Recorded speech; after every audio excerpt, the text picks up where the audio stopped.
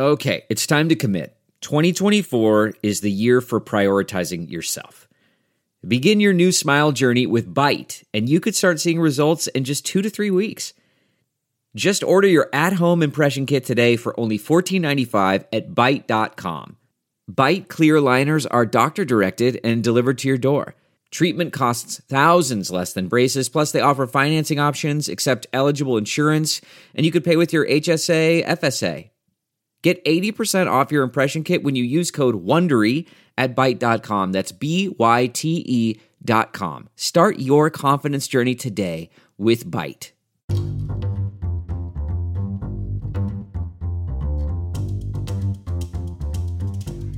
Hi, this is Josh Marshall, and this is the Josh Marshall Podcast. This is our first episode in it's not a relaunched podcast, but we're changing the format a bit.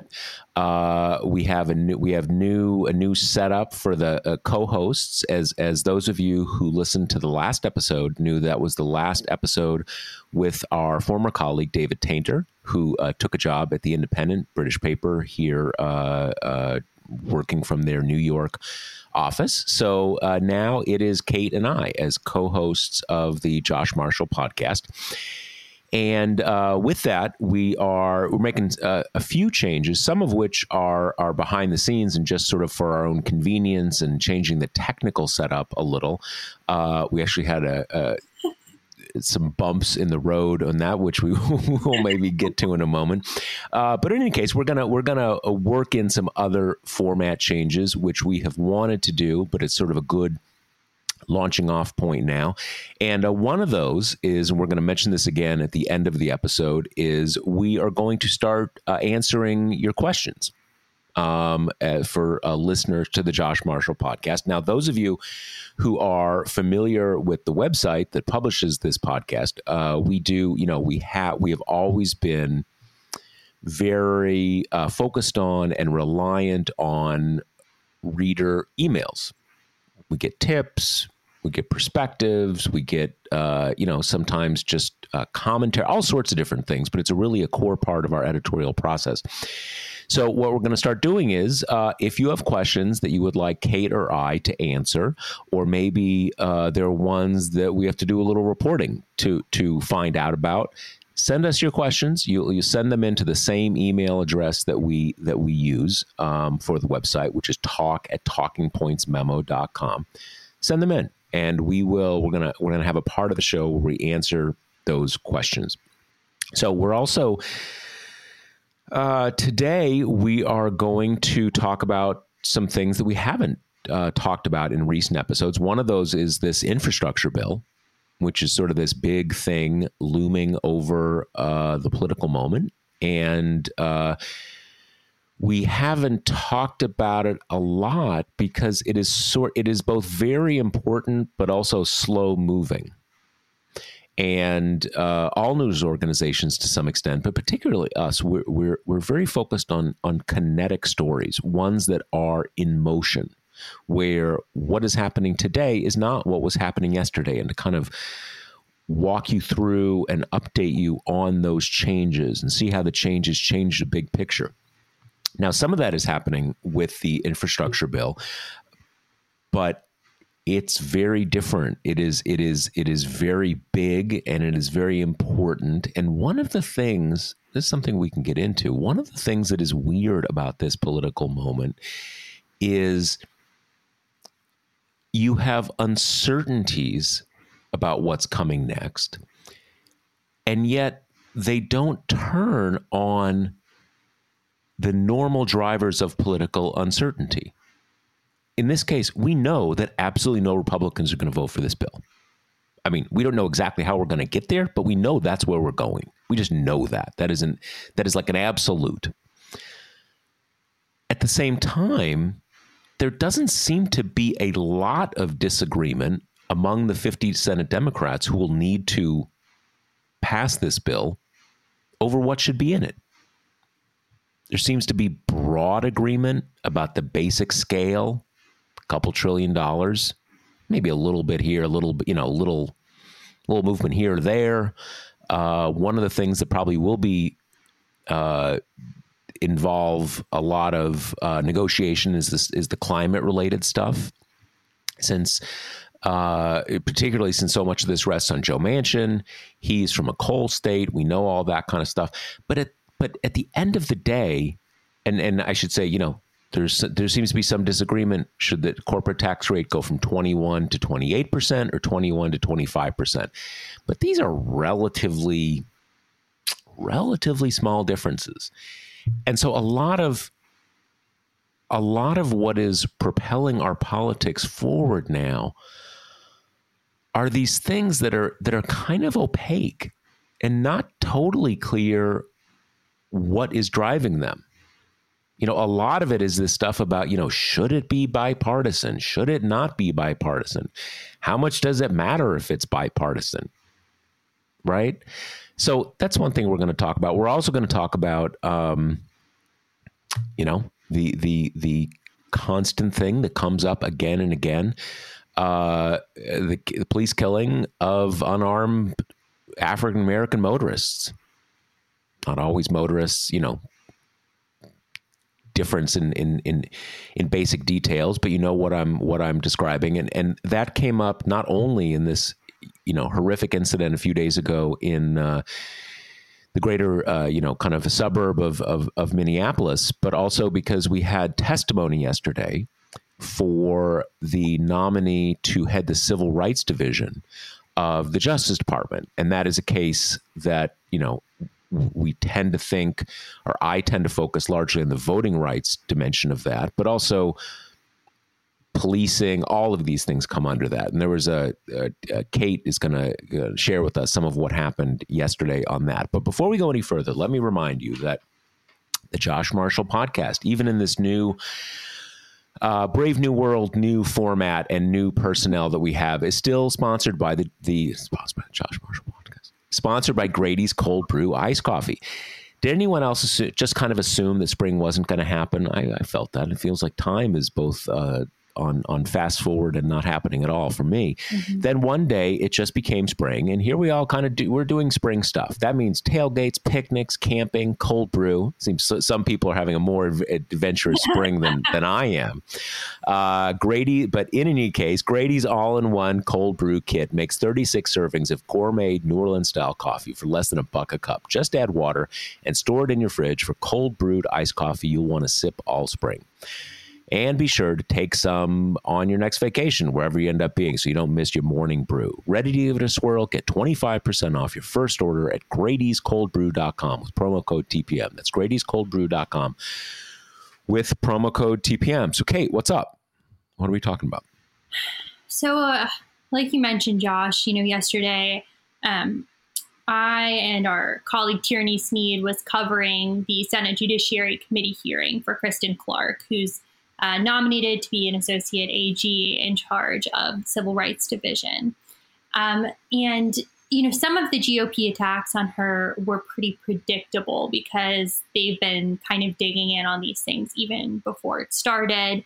And there is a range of them. Probably at the silliest end, you have a satirical piece that she wrote when she was an undergrad at Harvard, which did get brought up by one John Cornyn, who was very dedicated to his performance, that he did not know what satire was. I assume that's 20, 30 years ago. Should that be at least 40, right? He was 19, so yeah, it's been a while. Yeah, so this is a while ago. Right. Probably something back in the 80s or something like that, or maybe early 90s. Right. And then But the main point of contention that came out for the Republicans is that she wrote an op-ed last year called Defund the Police, but Do It Strategically. The thrust of her argument was, fairly innocuous and one that has been echoed by, a lot of kind of stakeholders in these conversations, which is instead of spending all this money on police departments, which ends up, kind of militarizing them a lot of times, instead divert that money to other people who are better equipped to handle some of the stuff that right now just kind of gets all tossed into the police's lap because we don't have anybody else to deal with it. Whether that be kind of mental health care and the whole infrastructure around that, or, social workers, that kind of thing. So that's the thrust of her argument. Yet, at least 5 Republican senators in a row asked her, do you believe in defunding the police? Every time she said no. It even got into the semantics of, I didn't actually write the headline for that op-ed. That was an editor at Newsweek. And then you had Ted Cruz going through her op-ed line by line. And every time she kind of says anything about taking money away from the police, yes or no? Did you say that? Is that correct? Did you say that? Kind of prompting at one point Dick Durbin, who's the chairman of the committee, to step in and ask him to stop beating up the witness. And Ted Cruz accused her of filibustering, saying he's asking simple yes or no questions. So, Cruz always trying to get his little Fox News clip out of the hearing. It does strike me as much as you do have this,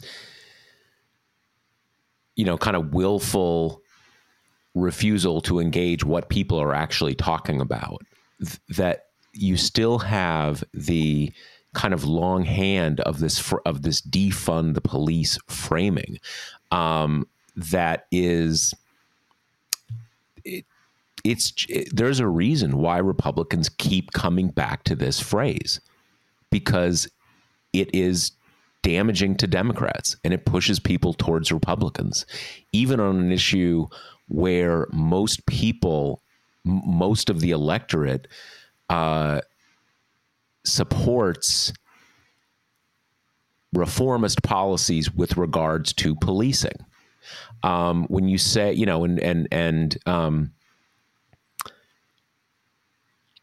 kind of in practice, what some people are saying when they say defund the police is fund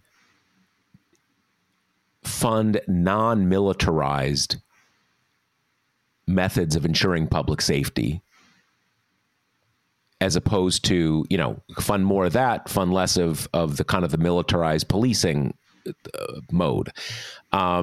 And you get sort of, I think there is actually, there if you listen to the gripes of people in the police community, if you take it out of this immediate debate, one of the big gripes for a long time has been, we're forced to kind of act as social workers.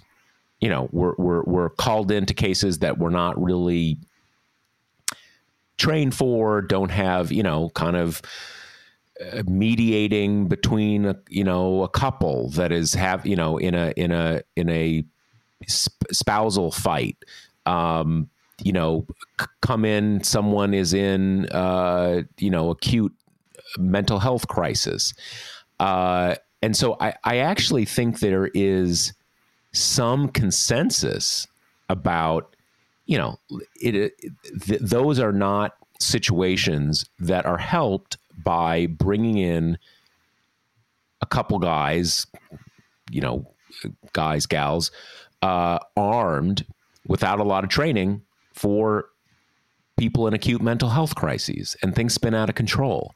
That's even before you get into issues of implicit bias. That is just not that's not a great situation. And there are some places in the country where you have setups where you have a different group of people who are the first ones to show up in that case. And in a lot of cases that works. I mean, part of the defund the police thing is that it's treated as a zero sum. We're going to take money away from the police. We're going to give it to this other agency or whatever. Every agency, every department, anything in government always reacts negatively to losing budget. That is just a universal thing about government.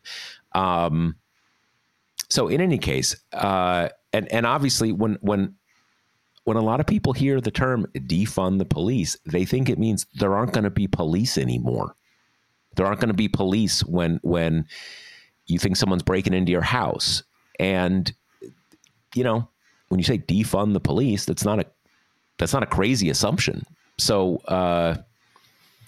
there's a lot of bad faith, but there's also a lot of, picking a rhetorical framework that is that leaves you needing to explain a lot Right. about what you really mean. Right. Yeah, no, I think that's completely right. But, it's also, it reminds me of the gun debate, and that Republicans are so kind of dead set on interpreting her op-ed, interpreting any kind of arguments on the spectrum of reform as this is just simply defund the police. This is an attack on our men and women in uniform. They risk their lives every day. How dare you? And because they take that kind of absolutist stance, there is just no debate to be had. It's just so dangerous because then it pits, you're either on the side of the police officers or you're on the side of the people that they're killing. And there's no like room in between, for people who say, this is obviously a huge problem. We want to fix it. Maybe a way to fix it, would help everyone. Take tasks that is not what these officers signed up to do off their plate, give them to people who are better equipped. And then in the meantime, remove some of these things, remove the weapons, remove the warrior mentality, remove, some of the issues of implicit bias. You're doing all those things at once, but when it's been construed as this, you're on this side or you're on this side and there's no in between, what are you going to do with that? There's not going to be any legislation that comes out of that or any kind of agreed on tactic to tackle it.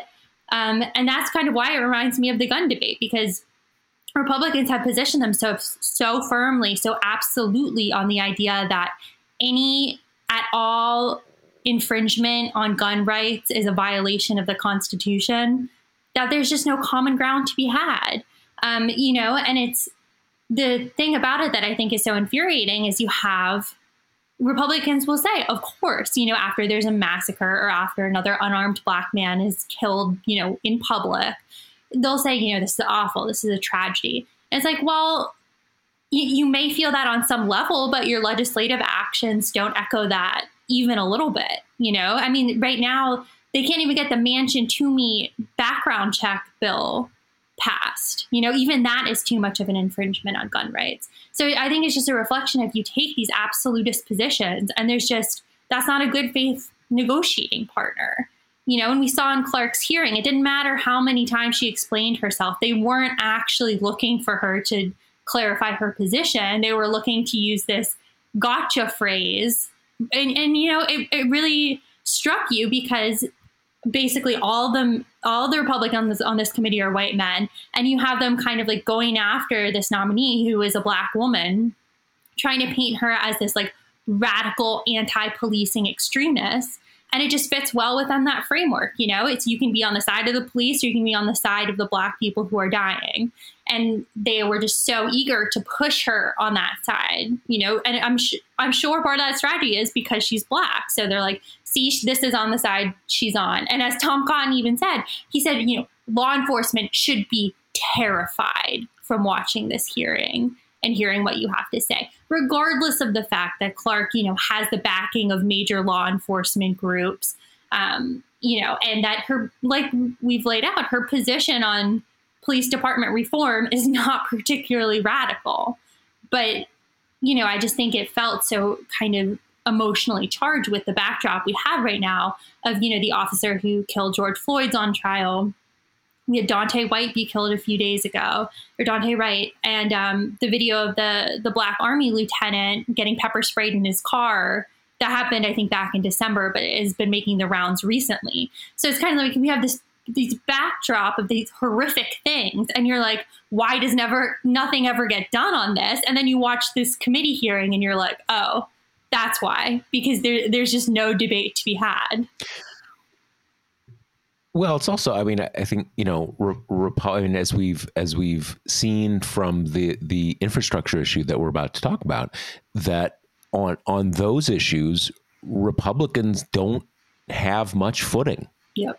Democrats are pushing a bill that is by any standard over the last few decades is like huge and involves a lot of deficit spending, even with the tax increase, a tax increase, deficit spending, huge amounts of spending. and it seems to be really popular. So those that tells you that, you know, a lot of the basic footings that Republicans have navigated politics for decades aren't there anymore. And police, you know, kind of polarized racial politics. These are issues that still they feel have a lot of traction for them. So there's not really any political incentive to it doesn't in just a basic political calculus, it doesn't serve their interest to try to solve these issues or even lower the heat on these issues. The polarization works for them, and they are especially dependent on that because other things that used to have a lot more traction for them don't have a lot of traction at the moment. I mean, you even see it with the way that even, you know, demonizing Joe Biden.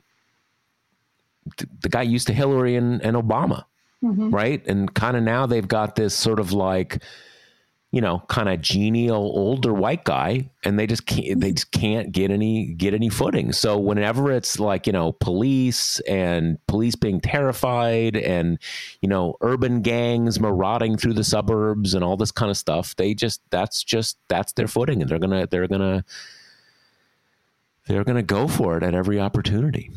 I think that's definitely right. And, you know, the Biden piece especially is interesting, just to kind of watch how the White House has handled, you know, legislating, because so much of what the Biden administration does seems to be directly informed by the Obama administration's experience. And, you know, that makes sense, of course. Biden was the vice president. A lot of the same people who are working for him now were working for the White House or White House adjacent then.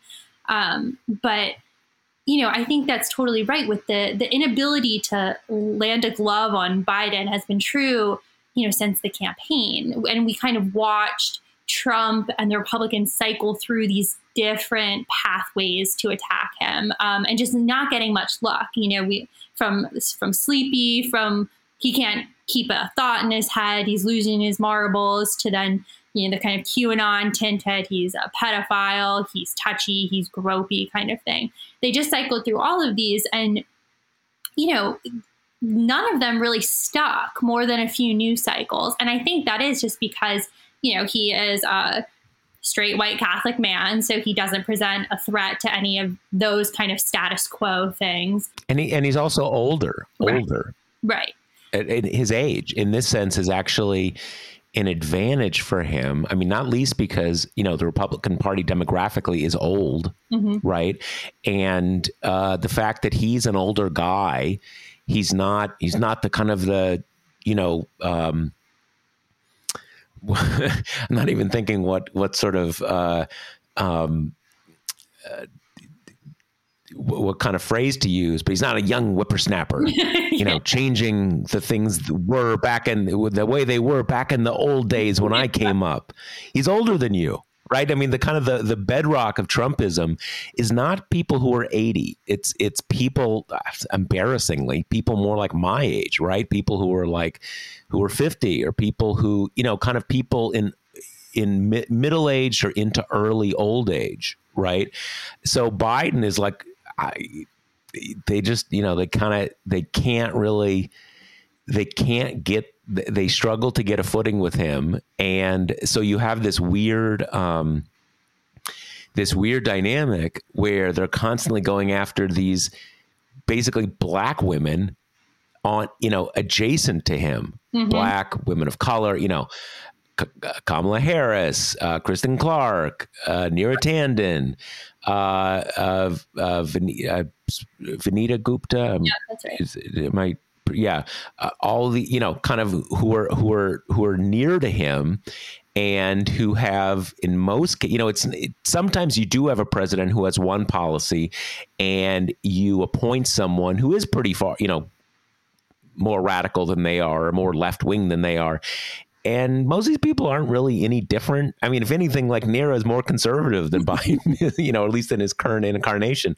But they just have the kind of, you know, they have like some bizarro version of gaydar, right, for the black women who are kind of near him, that they can get some like, oh, very radical, very not liking the police at all. You know, and here we are. Which is so funny too, because I think one of the earliest version of that was after Biden tapped Kamala Harris to be like, you know, he's a senile meat puppet and she's going to be pulling the strings, which I think also didn't really work just because Harris had run in the middle of the pack. You know, it's not like she kind of campaigned on the Bernie side of the highway. She was like nestled in there next to Biden and Meg Pete. So it's a little harder to portray her as a crusading radical. But it's also one of these things this also gets to the infrastructure issue, that we have a lot of things about our politics, particularly, you know, one of the novelties of the current moment is that we're seeing that on a lot of fiscal policy and taxing and spending, public seems to have a lot, you know, bring it on, you know, build 1 million roads. Yep. $1 trillion, $10 trillion. Yep. Sounds great. You're going to give me a check. Great. Also great. That a lot of our politics is, we only move into the polarization zone when we're talking about the, you know, kind of demographic identity of the people involved. And a lot of that is just a lot of the electorate not comfortable with women of color or any people of color, but it's not just that, right? It's not only that. It's something a little, it's a huge overlap, but it's not entirely that in our current politics, we only kind of understand what these things mean or impute intention or goals by who the people are who are pushing it. And that is, you know, in the current moment, you know, you have Joe Biden, late 70s, white guy, you know, seems nice. Yeah, you know, Joe Biden. He's, you know, kind of, just, you know, he's kind of the guy who's going to, you know, get everybody to sit down at the table at the family picnic, right? just, you know, very hard for people to think, you know, he couldn't have any bad secret motives here. He's just a kind of a nice enough guy. But you put Kamala Harris, Kamala Harris, you know, what are you up to? You know, all this spending, transforming America. You know, this is the politics we have. The Kamala Harris thing has been funny to me too. And this was more kind of relevant during the campaign when she was running, but Republicans could not decide if she hated cops and wanted to defund the police, or if she herself was a cop who hated Black people. It was like they could not figure it out. Well, that was the thing, that you have this, you know, you know, Republicans, as you say, they're kind of getting in on, like, I mean, it's also in the way that, like, Trump, what we're talking about here, this idea that the younger, less white people are going to take away your country, and they're going to take away your country and make it different and bad, and they're going to make it in the cities and all that kind of stuff. That was the heart of Trumpism. You know, you have different arguments, but that's the heart of it. The middle-aged white people, that the new, less white people are going to take away the country from them and have the country be in cities, and suddenly you're not going to be able to have anything to do in your exurb or in your rural area, and everything will be terrible. And they're going to send Antifa out there and burn your house down. That was the heart of Trumpism in various manifestations. And yet he also had this kind of side hustle doing criminal justice reform, right?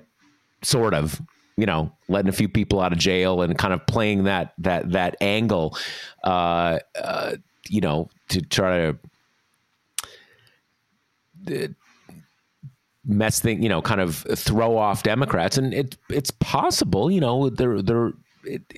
don't think I think we're still trying to figure out exactly what happened in the 2020 election when obviously Trump did significantly better in the Hispanic population and a bit better among African Americans. I mean, I do think, some of this stuff is he did pretty bad among African Americans in 2016. So kind of at some level, the only way to go is up, right?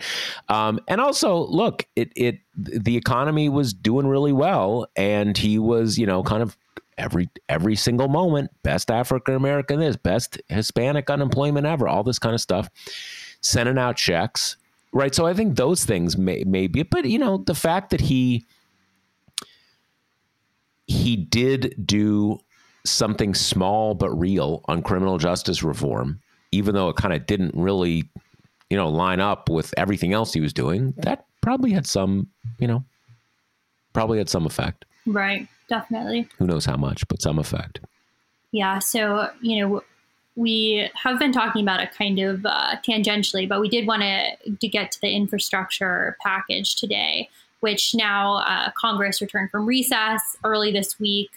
And, it's going to be the big legislative push for the foreseeable future. We have Pelosi saying she wants it through the House by the 4th of July, which means the next few months are just going to be chock full of, committee work, jockeying for each, member's kind of specific projects and priorities to get in there. We're starting to have some early, line drawing in the sand from various groups. This is just a time where I think it makes sense for everyone to kind of be like, if you don't solve my problem, I'm going to be the problem. I'm going to hold up this bill. And I think there's been a lot of kind of very credulous headlines saying, these so-and-sos are going to sink the bill unless X, Y, Z. And it's, maybe they will. But we are so early in the process, and it makes sense for people to want that dynamic to, be out there. Right. And this goes back to something I was saying before. This is all among Democrats. Yep. This entire conversation is among Democrats. I mean, Republicans are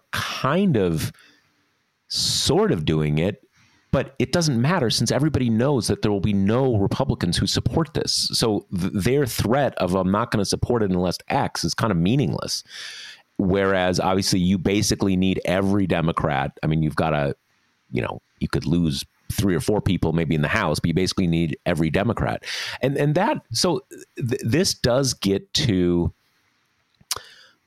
again, the oddity of the political moment. Because, so let's think about this. We're talking about, she's saying she wants it through the House, which is probably it's going to go first through the House by, July 2nd. We're in April. So what? That's 3 months. I'm not great at math. May, June, July. Yeah. 3 months from now, 3+ months. No, less I than think 3. more like 2.5 to 3. Yeah. 2.5, almost 3 months. So that kind of makes me wonder, okay, what, if that's a fast timeline, what are we going to do?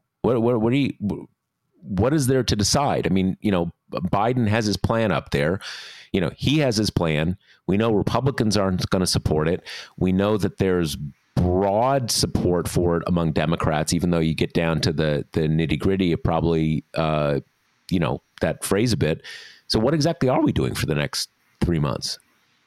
Yeah. I mean, not rhetorically, literally, what are they doing? What's going to happen over that period? Well, something that's been striking about the conversation to me so far is that both the administration and Democratic leaders in Congress have been very reluctant to kind of play ball on the specifics of the package. Even things like, there's been some talk about it being split into 2 and about doing more, kind of roads and bridges stuff in the first package and the more people-centric stuff in the second package.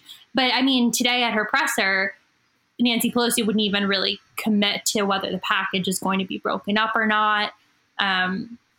There's just been, I think there's an interest in keeping things broad strokes right now because like we said, it's really important for Democrats to stay unified on this, obviously, due to the slim margins. And I think a lesson that they might have learned from the COVID relief package is the urgency that infused that process just worked wonders in keeping the caucus in such lockstep, because everyone felt like this is really important. We need to get it out the door as quick as possible. And that kind of has an effect, I think, on deflating a little bit the usual kind of jockeying that happens in this process, and did a pretty good job in keeping everybody together. So I think here, and I'm sure the specific haggling has already begun kind of behind the scenes, but I think right now Democratic leaders kind of have a vested interest in saying, we're working on big, bold infrastructure reform. Here are some of our most important priorities in it. And, and we're nailing down the logistics. We're getting to it. But kind of, they seem right now, at least, to be trying to push off the inevitable arguments that are going to happen about the kind of specific pieces of it. And then meanwhile, I think that also allows them to have the White House meetings with Susan Collins and say, we'd love to do this in a bipartisan way, but, we'll see if Republicans will cooperate, even though we all pretty much know this is going through reconciliation, Well, here's the question I have, though.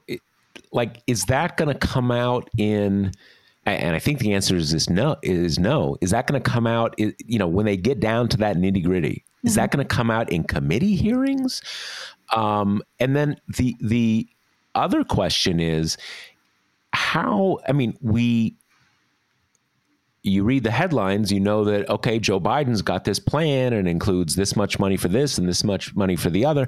I guess the idea is that it's still the plan is still at a fairly high degree of generality. Mm-hmm. And so it's if you're talking about $300 million for, to transition to cleaner, transition away from fossil fuels, or did I say million, $300 billion, you still got to fill in okay, what exactly are you going to do with the money? Who's going to get it? Where's it going to, what states is it going to go to? Is it going to go, is it all going to go to getting rid of coal? Is some of it going to go to phasing away from, natural gas? There's all the kind of different. And again, I keep coming back to this, is that sort of the same way it is with, are we getting rid of the filibuster or not?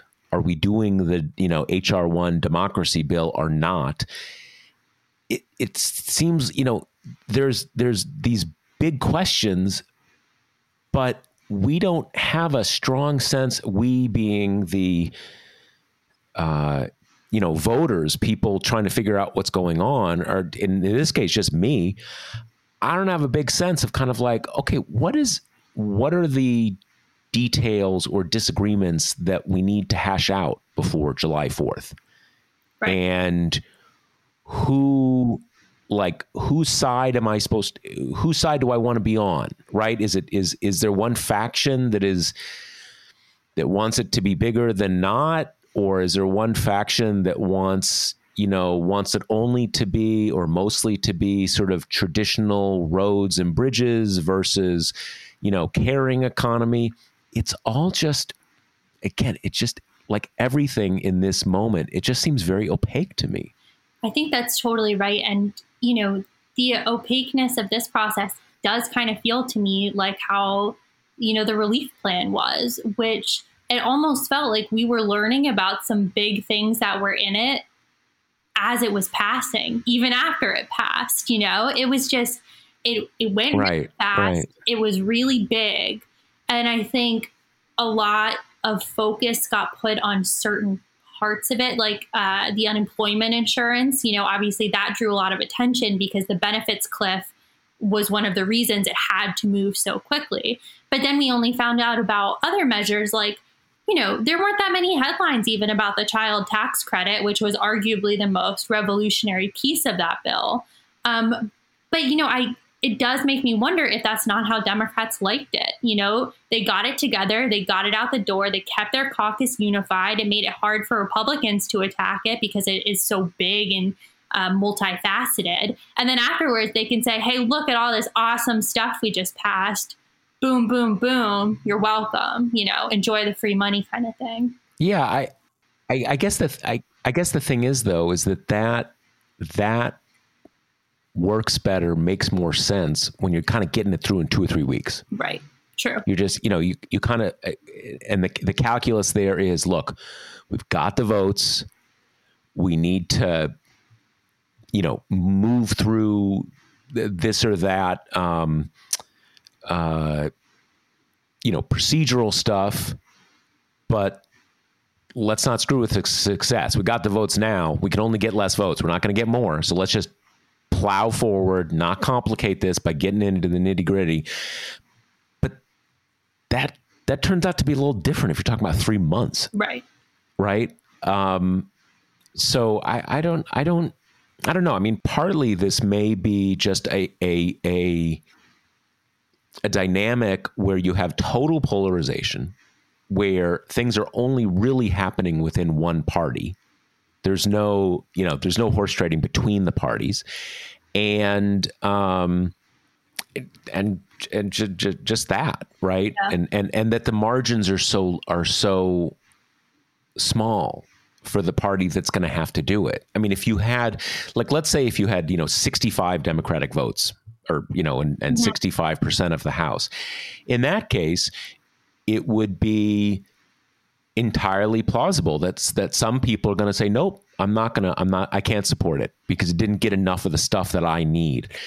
But here, that everyone has to support it.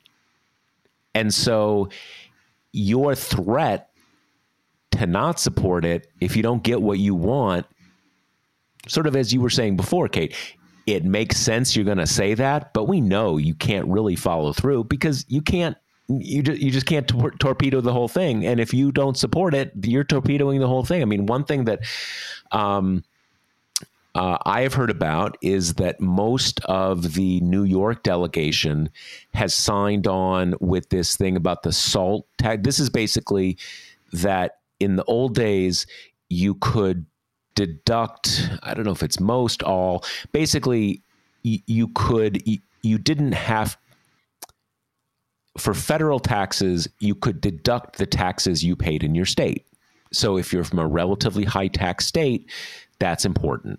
And the 2017 Trump tax cut basically is a gotcha to the blue states, got rid of that, which really was a pretty big hit for especially wealthy people in those states, but even to, reaching pretty far down into the middle class, basically. Not a lot, but significant, but you really were taking some level of hit.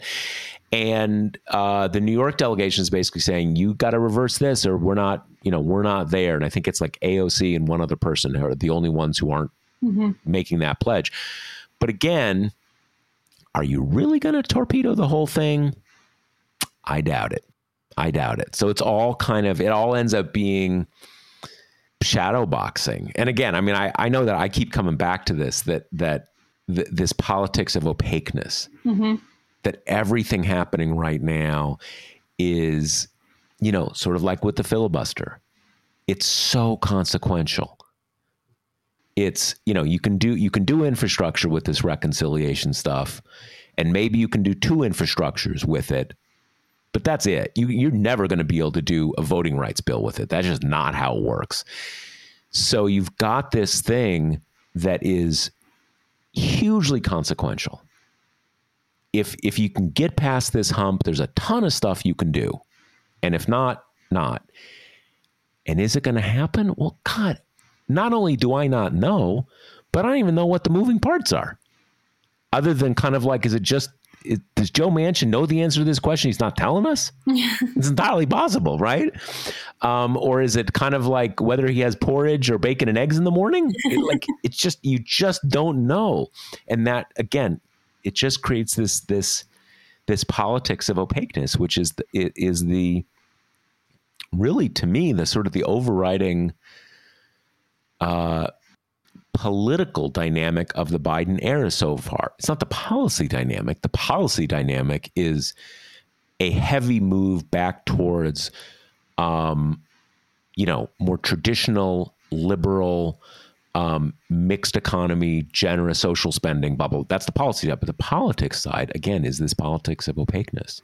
Right. And for a politics of much more transparency, we have the GOP reaction to the infrastructure bill, a lot of which is encapsulated with a caucus memo from the Senate that came out earlier this week that kind of gave a list of talking points of how to oppose this bill, largely which was focused on it being kind of a Democratic slush fund of different, scare quotey priorities, like, unlimited spending on green energy kind of thing. But, we actually have a clip we wanted to play that came in from the Hill pool of Senator Elizabeth Warren, who kind of neatly encapsulates, I guess, the GOP kind of stance that they've taken in opposition to this package. Well, the Republicans need to put their counter proposals on the table. I haven't heard a pay for from a Republican yet. And I haven't heard their explanation of what they think we don't need in terms of rebuilding our infrastructure. Talking points are not the same as a real negotiation. I was saying before we went on the air that I took away some on the policy front from this, but the overriding thing was what I take to be Elizabeth Warren's shoes, right? You hear that clumping. Anyway, good message, and that if you don't have really good ears, Capitol Hill reporting can be a little bit tricky, especially in this masked era. Yeah, but, definitely. I just thought that was kind of instructive because I think it encapsulates the whole way Democrats are approaching the Republican obstruction now, which is very different from the Obama era.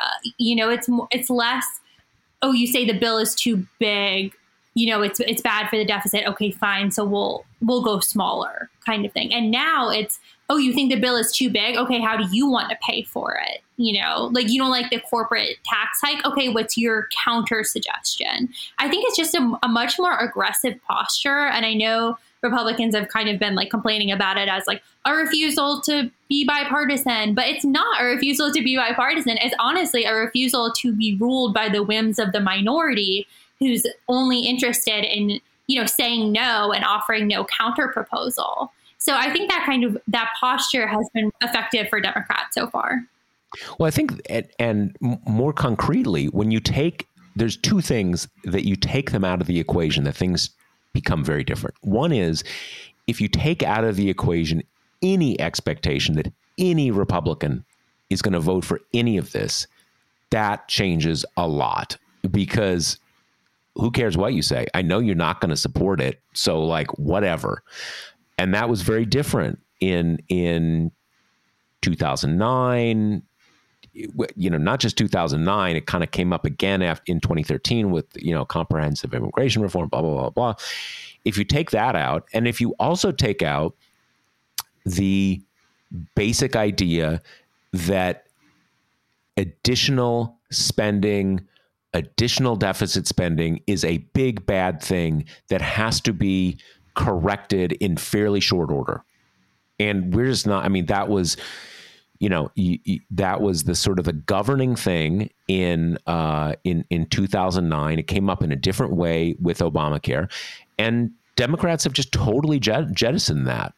They're kind of a little jettisoning it with raising corporate tax rates, but that's a way that wasn't it before. It was always, where you're going to cut spending, where you're going to have a grand bargain on Social Security and Medicare.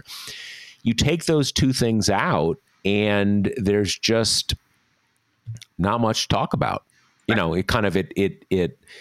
Yes, it's much more aggressive, but that makes everything much more aggressive. If the two things if the two traction points that the opposition party is working with, you just say those don't matter. Right. Well, and I think to some degree too, the Republican Party has just kind of morphed away from the deficit hawk thing. Not to say that they don't bring it up as a point of argument. They definitely do. Like wasteful spending, slush fund, pork barrel, definitely still comes up. But clearly, as we kind of talked about at the beginning with the defund the police thing, Republicans right now are looking for ammo in the culture war. That's why Republican leadership spent about 2 weeks on the estate of Dr. Seuss. So something like complaining about the deficit just doesn't seem to kind of have the same traction with the Trumpified constituency than it did before. So they need to kind of find something else to object to, something that kind of fits into that framework better. And I think we saw they were never really able to do that very well with the COVID relief plan. And then this time around, we've already kind of seen the pitfalls of just all out opposition to the bill without kind of homing in on everything. The big example of that, I think, was Marsha Blackburn was tweeting out these series of like graphics that said, oh, is this infrastructure? That's kind of been their big thing, a semantic discussion on what is and isn't infrastructure. But one of her slides that got ratioed to absolute death said, is this what Joe Biden thinks is infrastructure? And said something like $400 billion to elder care, which of course everyone in the entire world made fun of her for, because it's, how dare we help this very vulnerable and often mistreated population, Right. Yeah. I guess it's one question that is interesting to me is how much of it is that, kind of deficit hawkery has less traction with Republicans' own supporters, or is it that the whole dynamic was that Democrats engaged that discourse, for lack of a better word. And I think a lot of it is that. Yeah. It was in many ways not so much that there was like a lot of policy agitation among Republicans about deficit spending. I mean, obviously not, since deficit spending universally goes up a lot under Republicans. It was just that Democrats engaged in it, and as is often the case when you are trolling someone or trying to get someone, get in someone's face, if they engage with you, it's like ignore the trolls on Twitter, right? If you engage, then you're off and running, and if you don't engage, kind of what is there to say? Yeah. So anyway, that is where we are on infrastructure. Yep. And, we will definitely be talking about this more in the future. It's going to be a big kind of central thing, even if the Senate does take up other bills in the meantime, including, ones that might put some focus back on the filibuster, which it's not totally clear to me, just because I would think if you're coming at it from a perspective of hoping to get the caucus in favor of at least reforming the filibuster, I don't know if the best way to do that is while you're working on infrastructure behind the scenes, just because it seems to me to kind of lessen the pressure. Because if you do it post infrastructure, then it's like, there's nothing else to do. This is our only pathway to legislate, and it's being blocked by the filibuster. What are we going to do about it? But, pre-recess, Schumer promised that he was going to bring the bills onto the floor when they got back. So, we'll be keeping an eye on that dynamic as well, because the filibuster will rear its head at some point in these, next couple of years. I was thinking we should maybe, bring someone on, or maybe you can talk with one of the senators up there. I know kind of in the outlines, but it's still, I think it would be helpful. It would be helpful for me. I think it would certainly be helpful for our listeners. Why is it exactly you can't work on infrastructure and HR1 at the same time? It's a big Senate, right? Different people can be meeting about different things at different times. So I'm not saying there's no reason, but I think it would be helpful to get a little more understanding of why is that? Why can there only be one thing, one thing getting the focus at one time, especially when the country is in, kind of a big crisis. And certainly Democrats are under a lot of pressure to do a lot of stuff. So it'd be interesting to find out more of that. But I guess we need to talk about the big issue in the country, which is our new answering listener questions segment, which I guess we're going to talk about now to remind everybody. Right. Yeah. So Josh introduced this well at the beginning of the show, just to, remind you that if you're a listener or if you know people who are readers but not listeners, and you have questions you want us to discuss or look into, email us at talk@talkingpointsmemo.com. Try to put something podcast related in the subject line so we see it, because, we get a lot of stuff there. And Josh and I will dig into some of those and address them on the next episode.